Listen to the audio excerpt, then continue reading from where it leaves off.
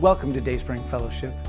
Whether you are in the room live, watching live online, later on demand, or listening to our podcast, we're excited to start a new year with you. January is a great time to refocus and re-energize your spiritual journey. God is ready, willing, and more than able to do something new in you this year, and I promise you won't want to miss out on that. I'm Chris Voigt, and I lead the team here at Dayspring. Our team loves to challenge, encourage, and equip people just like you to become more like Jesus.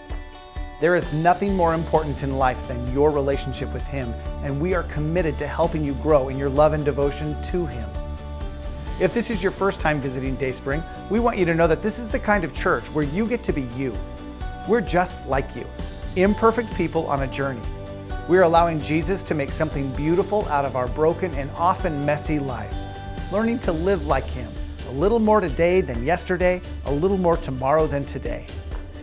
Even if you aren't sure that you're ready to be on that journey with us, maybe you are skeptical about the claims of Jesus or skeptical of His followers, well, this is still a great place, a safe place to explore and ask questions as you look for answers. We're asking those same questions and looking for answers too, so I think we can be pretty good company on your journey.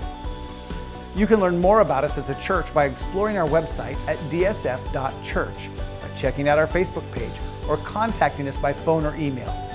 If you need help figuring out the next step to making Dayspring your home church, or if you just have questions, let us know. We'll help you find the answers. For today's service, you can find a discussion guide by selecting Watch from the top menu of our website. And now, let's join our service.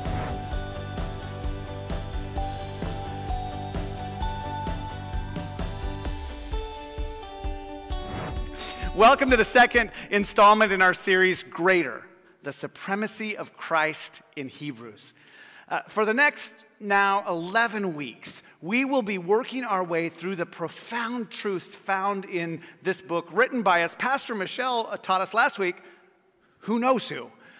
Clearly, the early church knew the author, but that information was lost pretty quickly to the annals of time.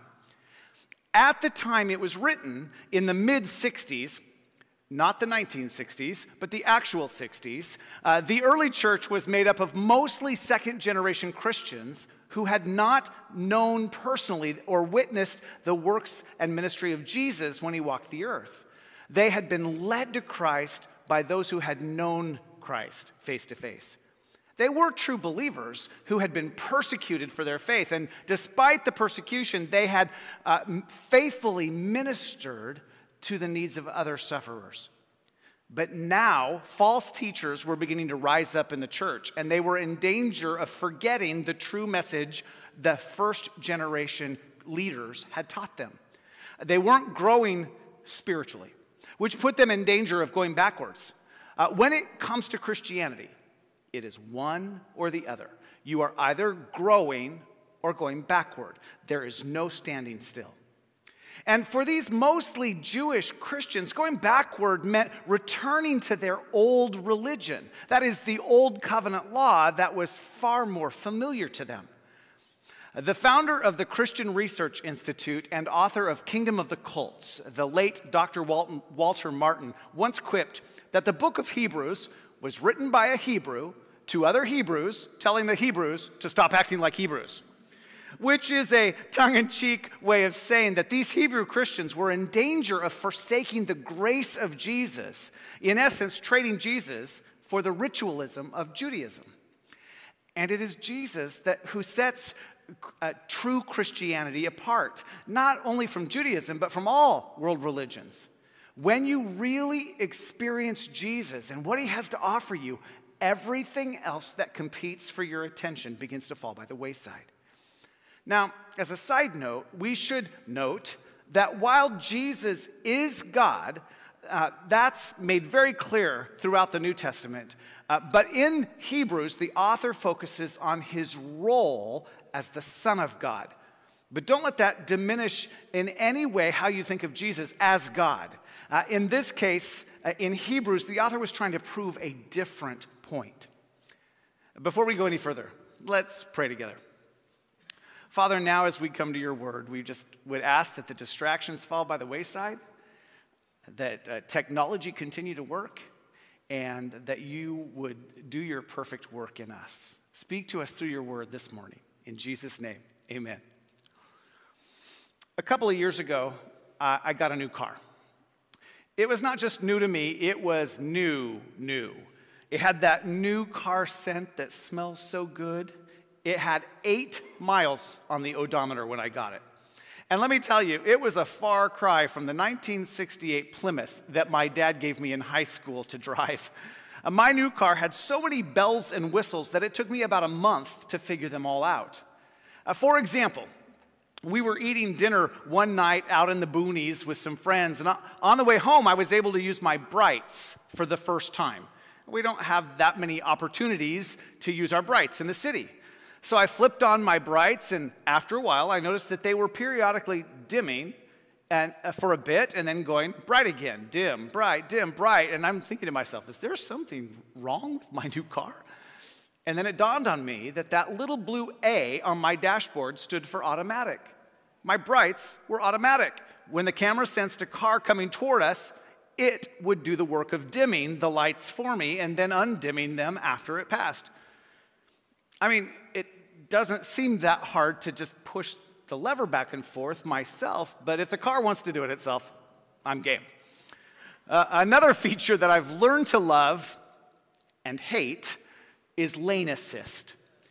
When you are driving down the road, the car's cameras identify the lane you are in by the lines on the road, and it will basically take control of the steering wheel, which you can override if you want to, and it will keep you in the lane if you begin to drift out of it, while flashing a warning light on the windshield with a beep. It is a bit annoying at times because sometimes I'm intentionally drifting to stay away from an oversized semi or something like that. And then it's like I'm wrestling with my car for control. But overall, it's a safety feature designed to keep me from drifting into danger, like an oncoming car. So I leave it on even though I wouldn't otherwise have to, because I can, just like everyone else, become distracted a bit while I'm driving. Well, as we move into chapter 2 of Hebrews today, we're going to begin with a drift alert from the author. Now, here's what I mean. In verse 1, he or she, since we don't know, he or she writes, So we must listen very carefully to the truth we have heard, or we may drift away from it. Now, this is the first of 5 admonitions or warnings we find scattered throughout the chapters of Hebrews. We'll talk about the others in more detail as we get to them.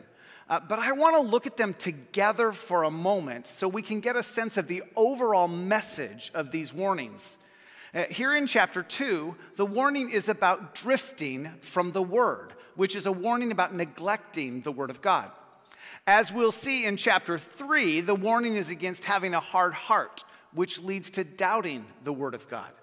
Chapter 5 warns us against spiritual sluggishness or laziness, which leads to dullness toward the Word. Chapter 10 warns against choosing to continue in sin, which leads to despising God's Word.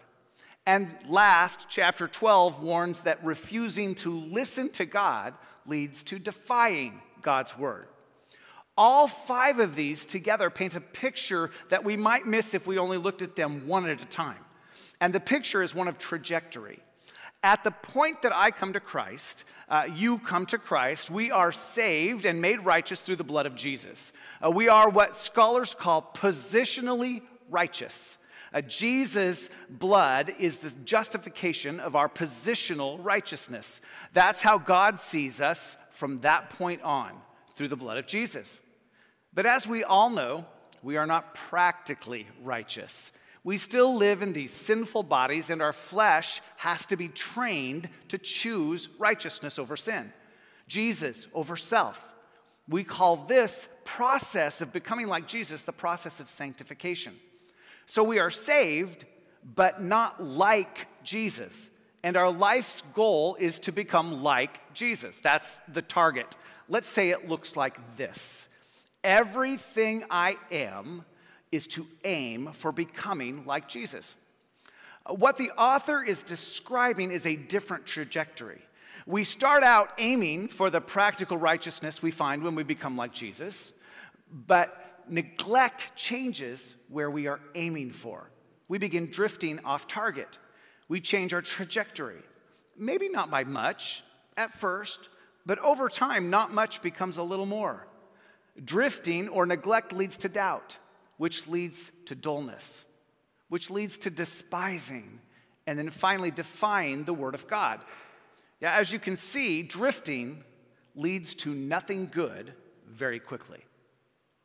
So the question we have to ask ourselves is, what causes me to drift?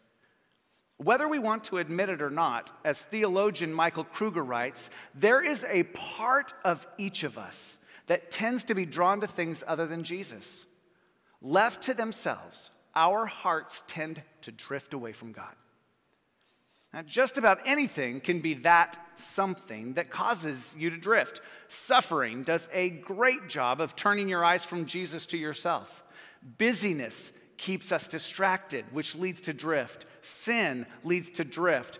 Good things can lead to drift just as much as bad things lead to drift. I mean, have you ever been so consumed by your job that you didn't have anything left for Jesus? Or so focused on money that you ended up building an earthly kingdom instead of investing in an eternal one? Fear can lead to drift. Anything that draws your heart and mind away from Jesus is incredibly dangerous, spiritually speaking.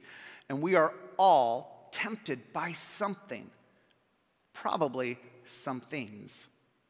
So to avoid drift, we need to pay attention to the gospel of Jesus. Neglect leads to drift. But that isn't the only reason to pay attention to the truth found in Jesus. We will also be held accountable for that truth. Verse 2. For the message God delivered through angels has always stood firm, and every violation of the law and every act of disobedience was punished. So what makes us think we can escape if we ignore this great salvation that was first announced by the Lord Jesus himself and then delivered to us by those who heard him speak? Now, we are New Testament Christians, which means that we believe that Jesus came, fulfilled the law of Moses, or the old covenant, and gave us a new covenant, which is true. That tends to put our focus on a warm, fuzzy Jesus who loves us instead of the God of the Old Testament who seems to be all about wrath and judgment. But we can't understand our new covenant apart from or without understanding the message of the old covenant, which, as we see in verse 2, was delivered by angels, which is tying into chapter 1. And we know, although it doesn't say it here, that the message of the old covenant was also given through the prophets. But God didn't lower the bar when he gave us the new covenant through Jesus. He raised the bar. The old covenant focused on external obedience to the laws of God, all 615 of them. The new covenant focuses on internal obedience, which leads to external obedience. And it's one law, the law of love, the love others like I, Jesus, have loved you law, supersedes all those other laws because the bar is higher. What does love require of me can't be done with a crappy attitude. But almost all of the 615 Old Testament laws can. But even with all of that said, if God held people accountable to the lower laws, it is folly to think that he wouldn't hold us accountable to our higher law. He is the same God. His standards of righteousness and holiness haven't changed. We have even more reason than our old covenant brothers and sisters to stay faithful. We have Jesus, something, or I guess someone, they didn't have. And our message was given to us by God himself in the form of Jesus, not through angels or prophets. That makes us more culpable for rejecting the message of Jesus than they were for rejecting the Old Testament law. Paying attention to Jesus is our way out of judgment. And not only that, but in verse 4,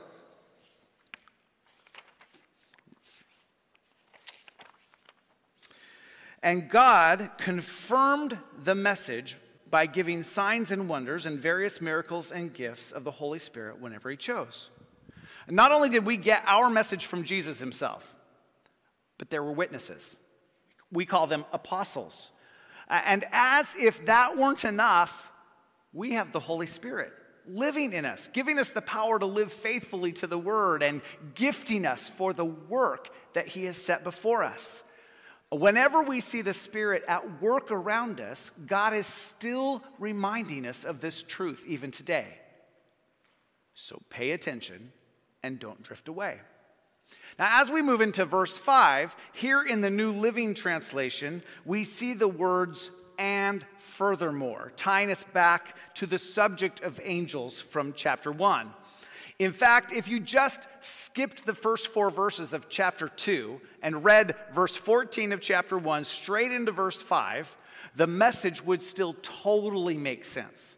It's as if the author called a timeout to make sure that everyone was on the same page, that all of our assumptions were aligned, and then picked up where he left off, which is to now answer the question, is Jesus also superior to the angels in his humanity?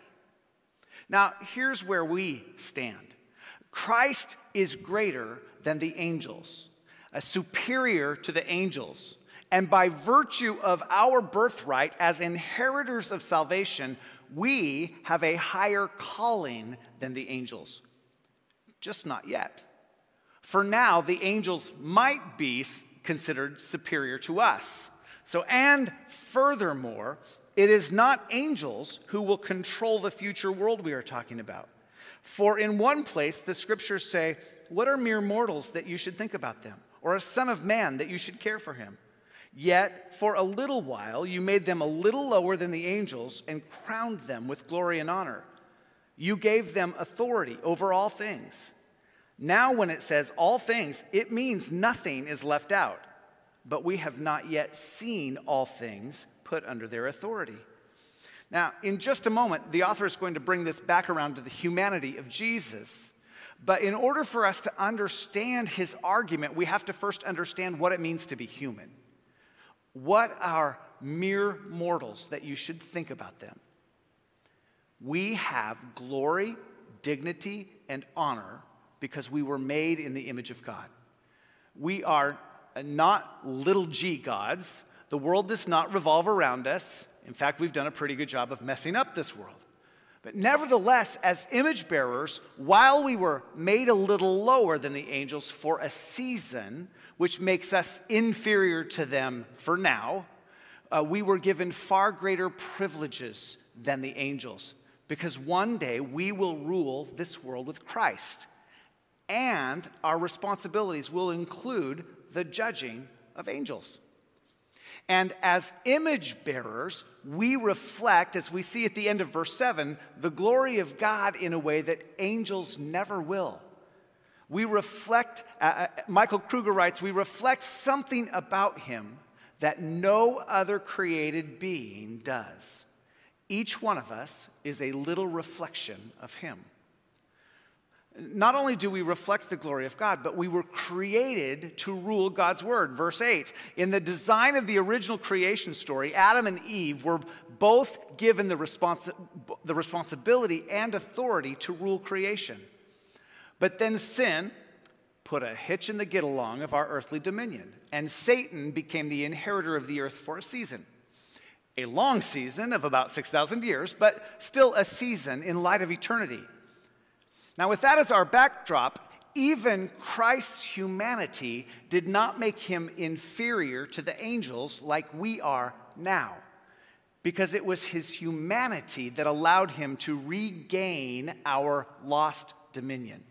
As Warren Wiersbe puts it, man was crowned with glory and honor, but he lost his crown and became a slave to sin. Jesus Christ has regained that glory and honor, bringing us to verse 9. What we do see is Jesus, who for a little while was given a position a little lower than the angels. And because he suffered death for us, he is now crowned with glory and honor. Yes, by God's grace, Jesus tasted death for everyone. Now, at the time Hebrews was written, the heresy of Gnosticism was beginning to creep into the doctrine of the church. In a nutshell, the Gnostics believed that Jesus didn't come to earth as flesh and blood, but as a spirit, because as a divine being, he couldn't take on the limitations of the flesh. Now, as a side note, we know that this heresy was still corrupting church doctrine about 30 years later because the Apostle John wrote about it in his letters. But Jesus did take on the limitations of the earth, of the flesh. It was by becoming human that he was able to, as the writer puts it here, taste death for everyone. Verse 10 takes this thought a little further. God, for whom and through whom everything was made, chose to bring many children into glory. And it was only right that he should make Jesus, through his suffering, a perfect leader, fit to bring them into their salvation. Now, here we see that it was Jesus' humanity that made him, as the New Living Translation puts it, a perfect leader. Other translations tell us that he was made perfect through his suffering. This reference is not to his moral perfection. He was already morally perfect. But his human suffering made him the perfect representative for us. He became more effective because he understood firsthand. Through suffering, he became more sympathetic to our fallen condition as our high priest. And this is why, listen up, Gnostics, his humanity is as important as his divinity for our salvation. If he was not really human, then he could not really represent us. And if he could not represent us, he couldn't save us. Now, as our perfect representative, Jesus is the pioneer, or as we'll find in chapter 12, the author and perfecter of our faith. And as our author, we have union with him. We are bonded to him in three ways. First, as we saw in verse 9, we are bonded to him because his death was our death. The Apostle Paul puts it like this in Galatians chapter 2, verse 20. He says, "My old self has been crucified with Christ. It is no longer I who live, but Christ lives in me. So I live in this earthly body by trusting in the Son of God who loved me and gave himself for me." So his death is our death. He died so we wouldn't have to.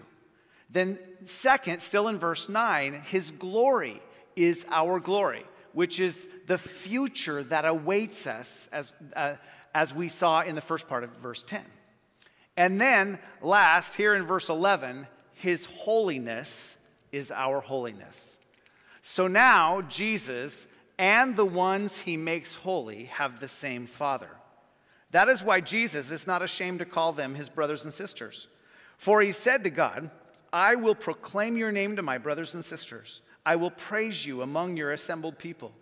He also said, "I will put my trust in him. That is, I and the children God has given me." So it's this positional holiness that we talked about earlier that makes us part of the family. In these closing 5 verses, the writer unpacks how Jesus made all of this that we've already talked about happen. Verse 14.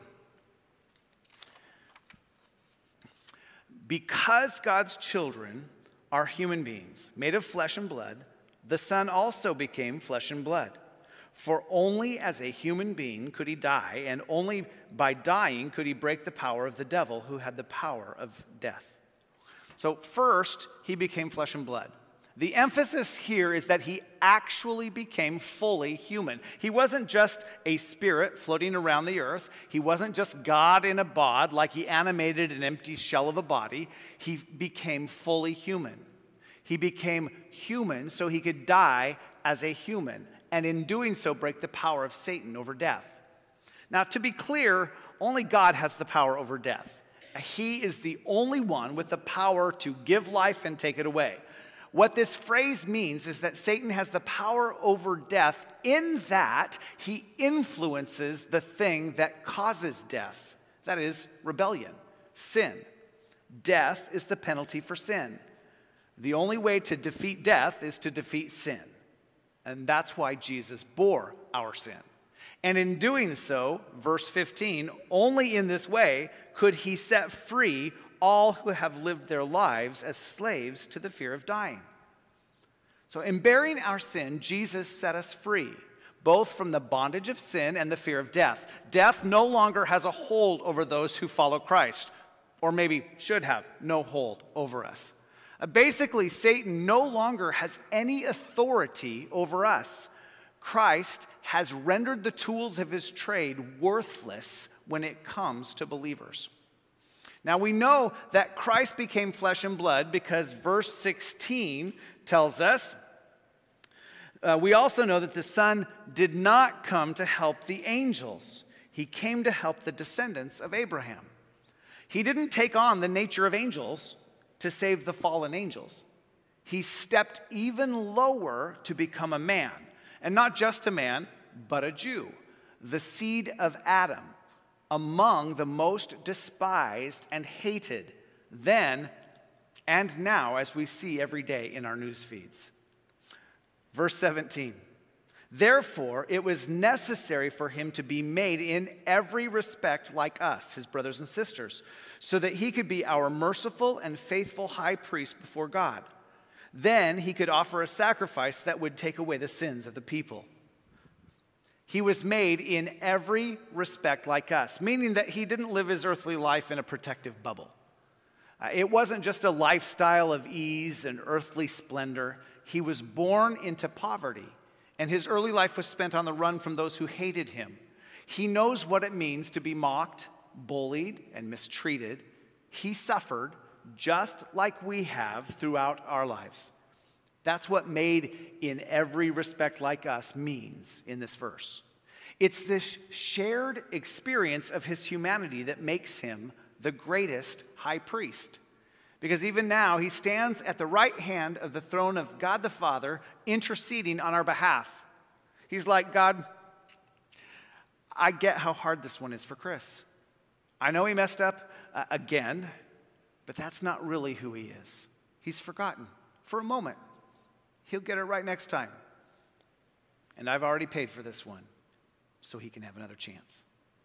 You see, verse 18, since he himself has gone through suffering and testing, he is able to help us when we are being tested. He gets us. Isn't that awesome? He understands and puts that understanding to work on our behalf.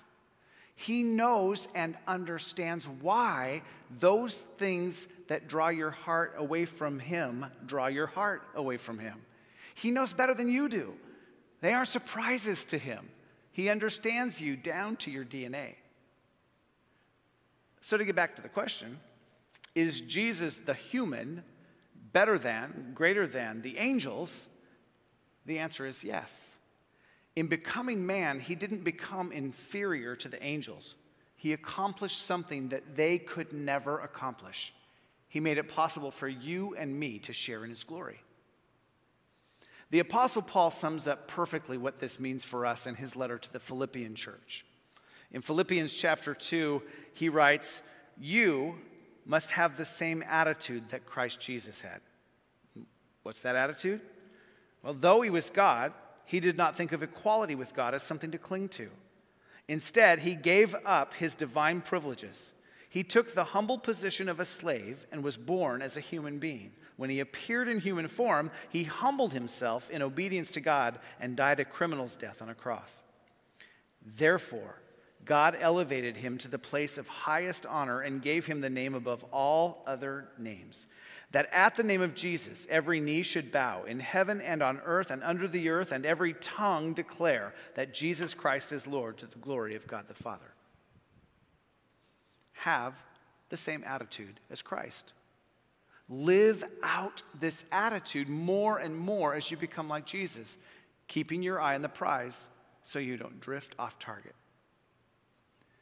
We have a high calling, a holy calling. So live it well, image bearer. Live it well. Let's pray.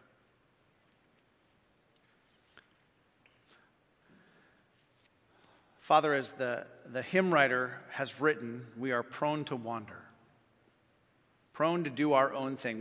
We all have things that draw our hearts away from you. We pray, Father, that you would give us the strength, the power, the self-discipline that we need to render those things powerless over us. We want to be like Jesus. We want to become like Jesus. We want to live out our holy calling to love like Jesus loved, faithfully. But we can only do it by your power and strength. So thank you that you are greater than all. And we worship you, the name above all names. In Jesus' name we pray. Amen.